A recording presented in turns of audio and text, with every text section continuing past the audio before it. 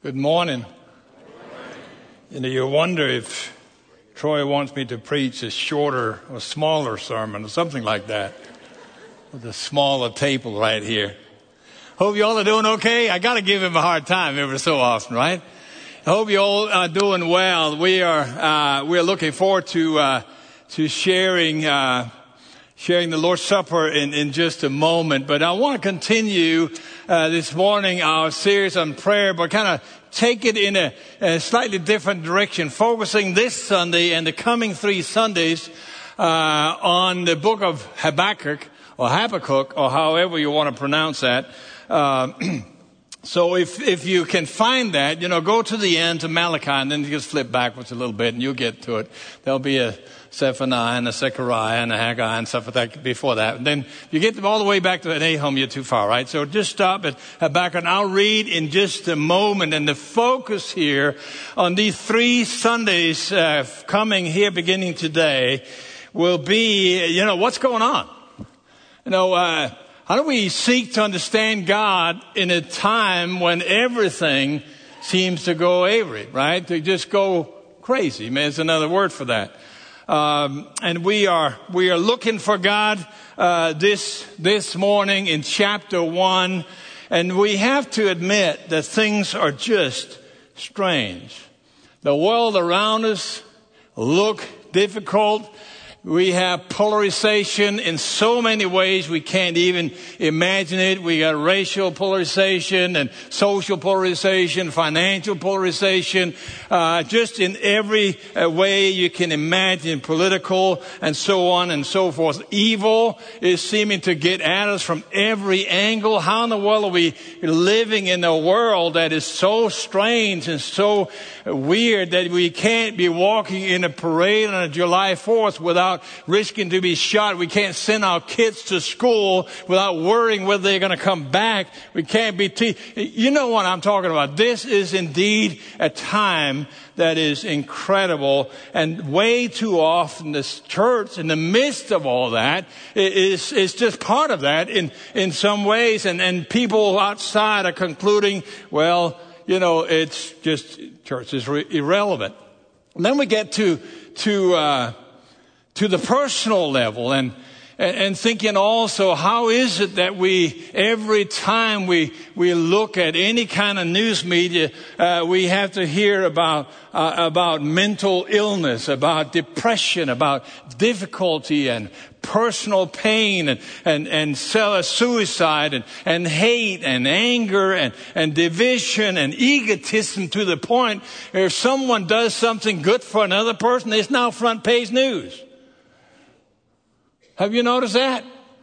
We help someone else. They don't have to be on the front page because of that. But, can you believe he or she did that and didn't even anticipate to get something in return for it? We live in a difficult time, and Habakkuk speaks to that, and we need to kind of look at that in a direct, kind of strong way. And it says this is difficult to tackle for people in general. It seems to be even more difficult to tackle as a Christian. And part of that is because at the very center of our worldview, the way we understand the world and everything going on in it, is an almighty God who has revealed himself as a loving Father to us. And therefore, when our desire for life and our joy and gratitude for fellowship and our excitement about engagement in the world and experience of love and all that, when that seems to dissipate or get attacked, it is as if our whole foundation disappears. The way we had looked at the world now seems to be in danger. Why is it that God seems invisible? We need for him, like never before, don't we, to reveal himself in our midst, to make himself visible in a strong way. Now, if you would turn with me now to Habakkuk, if you found it. If not, it's going to be on your screen. Because this is exactly the situation that Habakkuk experienced. He found himself in the most tumultuous of time, both socially and internationally and personally. Things around him were out of control. It looked like God had left his people. The spiritual life of God's people were at an all-time low. Social injustice had split the people and given rise to evil and face to it right in the midst of God's holy city, Jerusalem. The empire of the Babylonians were kind of on their march, and it was just a matter of time before they would reach Jerusalem. God's own city would be captured by this mighty kingdom. God's own people would be exiled from God's city. Habakkuk is frustrated and worried and said, what's going on? How come that God seems to be silent? How come I can't see his hand clearly anymore? This was crisis. Before long, Jerusalem would be flattened. There would be not left a stone on the holy temple built by Solomon, and things would just be destroyed. And yet, heaven seemed silent. And so here we pick up the pronouncement that the prophet Habakkuk saw. How long, Lord, must I call for help, and you do not listen? Or cry out to you about violence, and you do not save? Why do you force me to look at injustice? Why do you tolerate wrongdoing? Oppression and violence are right in front of me. Strife is ongoing and conflict escalates. This is why the law is ineffective and justice never emerges, for the wicked restrict the righteous. Therefore, justice comes out perverted. Look at the nations and observe, God answers here, and be utterly astounded. For I'm doing something in your days that you will not believe when you hear about it. Look, I'm raising up the Chaldeans, that bitter, impetuous nation that marches across the earth's open spaces to seize territories that are not their own. They are fierce and terrifying. Their views of justice and sovereignty stem from themselves. Their horses are swifter than leopards and more fierce than wolves of the night. Their horsemen charge ahead. Their horsemen come from distant lands. They fly like eagles, swooping to devour. All of them come to do violence. Their faces are set in determination. They gather prisoners like sand. They mock kings, and rulers are a joke to them. They laugh at every fortress and build siege ramps to capture it. Then they sweep by like the wind and pass through. They are guilty.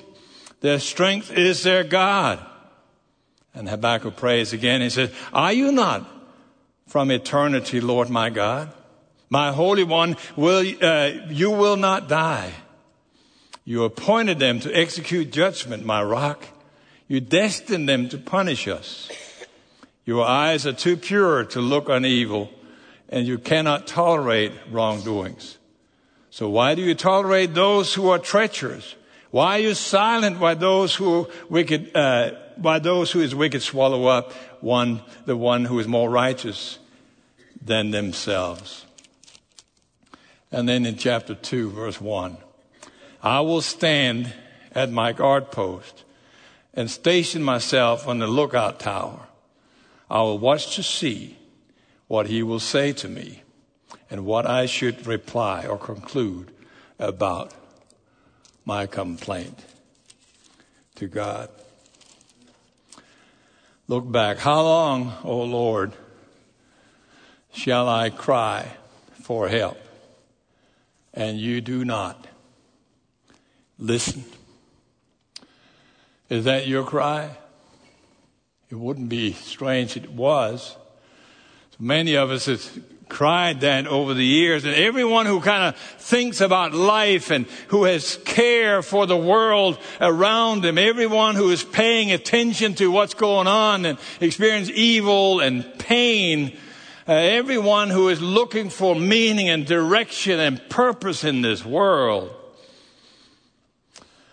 sometime or another we will be hit by thoughts like this. Why is heaven silent? Why does it seem like God is not speaking when it seems to us so obvious that the best thing he could do right now is to speak louder than he ever spoke, clearer than he ever has? And if that's not something we express verbally out loud, many, if not most of us, think that deep in our heart at some point or another. Why is God's way not our ways? Why is God acting so differently than what we would have done in the same situation? And so that, friends, give rise to the title for these things. What in the world is God doing when things are so bad and we are so desperate to hear from him, and he seems like he's busy doing other things? And then the question that follows from that, of course, is what are we supposed to do when he seems silent? Now, this is where we can learn from Habakkuk. Take a look back in the text. The first thing you notice right here is that Habakkuk turned his doubt toward God. It does not even occur to him for a flicker of a second to doubt the very existence of God. He expresses his doubt. He does so freely, but he brings it to God. God, speak to me. What's going on here? I don't understand. Nowadays, we have people who doubt God in everything. They doubt all kinds of issues that relate to God. They doubt the theology that the Bible is teaching so clearly. They doubt the morality that fills every page of God's Word. They doubt God's ability to actively enter and touch people's lives and change things as they walk with him. And often when you deal with people like that, you find them gathering in groups, either kind of on social media or various kind of online fora or just in groups, to kind of confirm each other and agree and amplify their doubt that they can all agree that God no longer needs to be part of the mix. But look here, friends, at Habakkuk. Here's a man who, regardless of his frustration, regardless of his doubt, regardless of whatever's going on, he never makes the mistake of taking God out of the picture. Not one time. He dares to express his confusion. Down deep in his soul, however, he is firmly anchored in the conviction that if he's ever again to find a way out of his frustration, to find a way back to peace, back to trust, back to confidence in life, and back to joy, he has to find it with God. And he needs to bring his concern and his frustration there. Lord, speak to me. Talk to me. I don't understand what's going on. And so look at that last verse we read. He said, I will stand on my guard post and station myself on the lookout tower. I will watch, and I'll be looking to see how God answers my prayer and my looking for God in the midst of all these things. So the question is, friend, where do you bring your frustration, your irritation, your confusion, where is God? How does my faith even help me at this point? Do you pull yourself back in isolation? Some are doing that. And some of you may be doing that even at home at this moment. And by accident, you're kind of flipping through the channels and you got to this. Even when you look, wherever you are, think through this for a moment.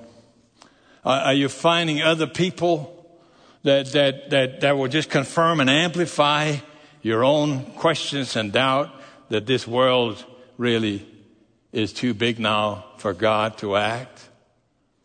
Or are you just clenching your teeth and saying, I'll get through it, I'll get through it? Or do you realize with Habakkuk here that there's something that is happening, but it's not that God has stopped acting, it's just that we do not understand how he's acting at the moment. And you cry out to God, Lord, help me see your way. That God seems silent in no way indicates that he has stopped acting or that his engagement in your life has ended. So here it is, friends. Look, go back to verse 5, if you will, and notice how God answers Habakkuk. He says, I'm doing something in your days that you will not even believe when you hear about it. There's something grand coming. God is going to show his servant that he has not withdrawn, that he's not indifferent to his situation, but his way is different. In his almighty power, he can take things that we don't understand and for us seem to have only one purpose and transform that and use it for something good, even in your personal life. Let's look back for a moment on the history of what's going on in this text, if you don't mind, and just look. You know, God's people have been on a roller coaster throughout their history. They've had bad kings, a few good kings, but mostly bad kings. They've had revival where the whole people had turned to the Lord and God had done tremendous great things in their midst. And they have experienced kind of apostasy and fallen away from God and destruction, and the whole people had turned their back toward their own God Almighty. And the prophet now looks back over this whole history and all things, and he says, God, where are you in all of this? Why don't you do something? And God says, I am doing something. You have just not seen it. I'm still involved in your situation, but I follow my ways, not your ways. I'm the Lord. I have not lost control. I'm engaged even in your life this moment. Don't miss this. I am here, and I'll remain that. I have not lost control. And friends, that is the lesson for us to learn when we sit at home, wherever you are, when you meet around the water coolers, when you talk to other friends, when you sit at church. This is the lesson for us to learn. It's a kind of a school lesson in the school of prayer, if you will.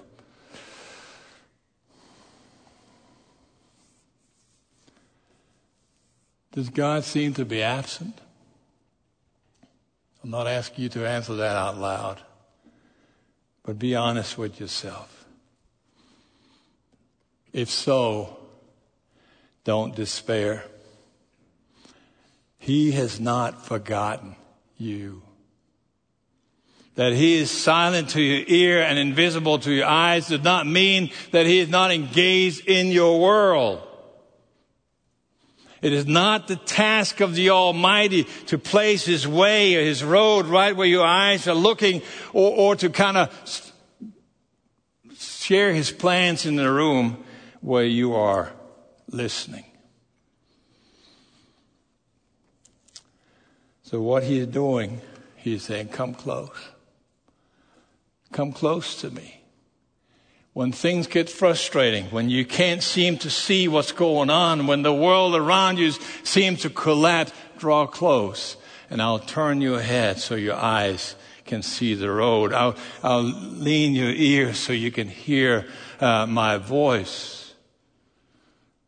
That, dear friend, is Habakkuk's experience. His experience was that God's love forced him to act. Look what he's saying in verse 13. Your eyes are too pure to look on evil, and you cannot tolerate wrongdoings. God will act and be involved. So let me ask you, and please hear this. I'm not saying this because I need to preach a sermon this morning. It's your life. You get one up, right? Where do you have to go to be alone? Just you and God. Do you have that place? Do you use that place? A place to reflect, a place to plead with God, a place to draw close. Again, this is not rhetorical, really. You need to answer that question in your own heart in a very real way. A place where you can just listen to God. You know, frustration and tiredness comes when we can't see what's going on. If God has disappeared for you, seek him, because you have not disappeared to him. Looking for God. That's exactly what Habakkuk is doing here. I think most of you remember, by way of illustration, let me say this. Most of you remember Joseph, right? The second youngest son of Jacob. Jacob had 12 sons. And Joseph has this dream one time when he dreamed about himself being a kind of a sheaf of grain. And there was 11 sheaves around him, and they were all bending toward him in honor. And he, dumb kid, right? Shared that with his 11 brothers. And they got so angry because already they felt like he was their favorite son of Jacob. So they decided to kind of sell him first, to kill him. But then they decided just to sell him. So they sold him as a slave. First they dumped him in a well. And what he's doing is, God, where are you? Think of that if you think about what's going on in Joseph's mind during this time. We like these cute little stories about from rags to riches, right? And we read that story. We miss so much when we read it just that way. So he gets sold into Potiphar's house and he is there and we don't know exactly what's going on. He comes in as a slave and God remains silent. And Potiphar, of course, was the captain of the guards of Pharaoh, and things began to turn, and they saw Joseph as something special, and he rose kind of in the ranks, and we think, how nice is that? But we forget there might have been like 10 years in between that. We know it's more than 2, but it's 10 years maybe, where he was just sweeping out under the horses by getting rid of whatever was behind the livestock. And everybody commanded him to do this and that. God, where are you? What have I done that I now can't see you? Why do I have to live like a slave in this foreign place? And God remained silent. And then when finally he got to a position of prominence, Potiphar's wife tried to seduce him, and because he wanted to do right in God's eyes, he refused that. And what happened? He was thrown in jail.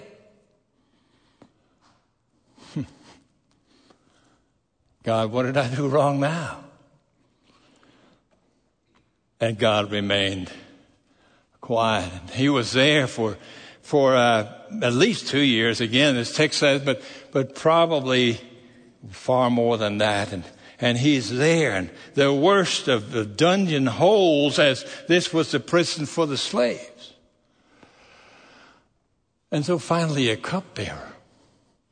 And a baker is thrown in jail. They both have dreams, and they couldn't interpret it. And as if Joseph had not been without the voice of God for all these, he says to them, I can't interpret your prayer, but I know someone who can. And God gives them the interpretation for their dream. And as they are released, and the cupbearer gets back to the emperor, Pharaoh had a dream as well. Years have passed again, and then he's reminded. He's reminded, oh, there was this person in the prison that God used to interpret dreams. And so he was called out. And God gives him the interpretation of this dream, and the rest belong to world history, right? But don't miss all these years and these difficult times when he's there. But then, as God reveals, see, I've been there all the time, Joseph.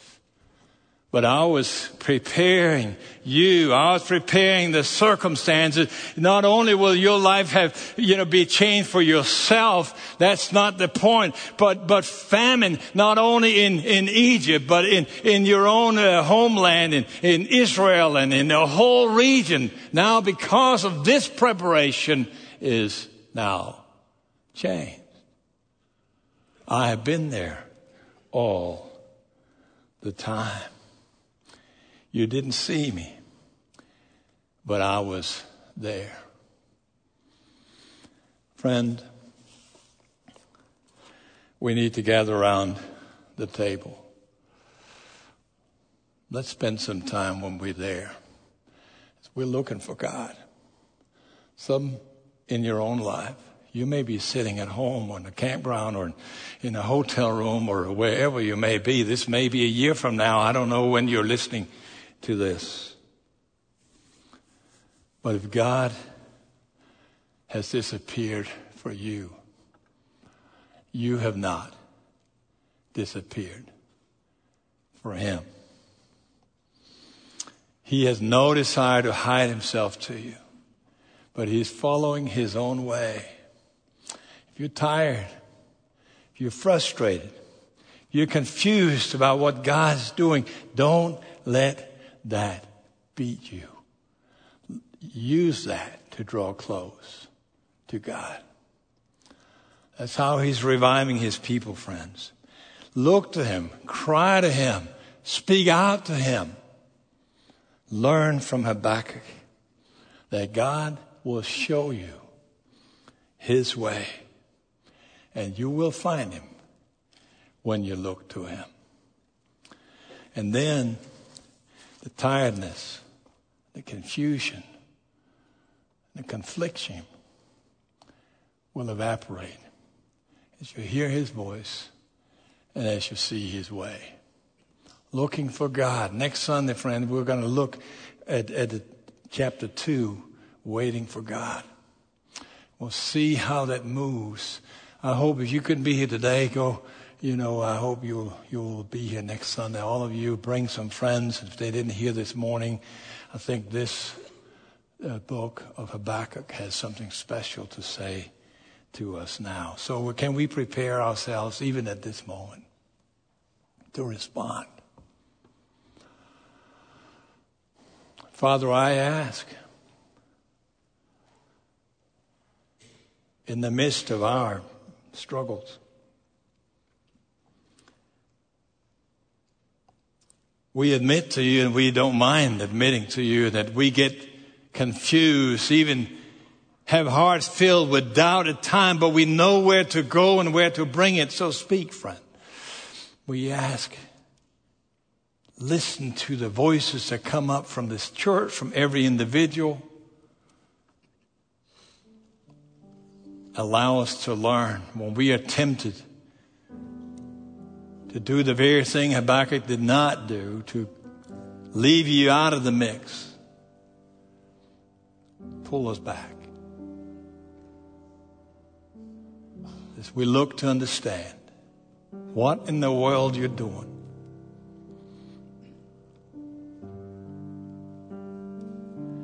We ask that you will train us. Fill our hearts with the kind of trust that is willing to look to God and stand on the ramparts. Keep an eye out to see how you'll answer. As we gather around your table, O Lord, and we're reminded of what you did for us, that which we could not do for ourselves. Use that moment as we partake in the bread and the wine to remind us how important it is to walk with you, how much you love us, and how clear it is that although we may seem to us like you have forgotten us, you have not. Amen. Brenda, I ask that you will spend this time in just a moment. I'm going to read the verses and we're going to ask that you come up. We have 11 stations around here. And then we'll sing a song in a moment, and we'll ask the deacons to come and be at these stations. And then as you come and take the elements and go back, we'll pray together. So can we sing a song, just a verse, and then we'll read from chapter 11 of 1 Corinthians.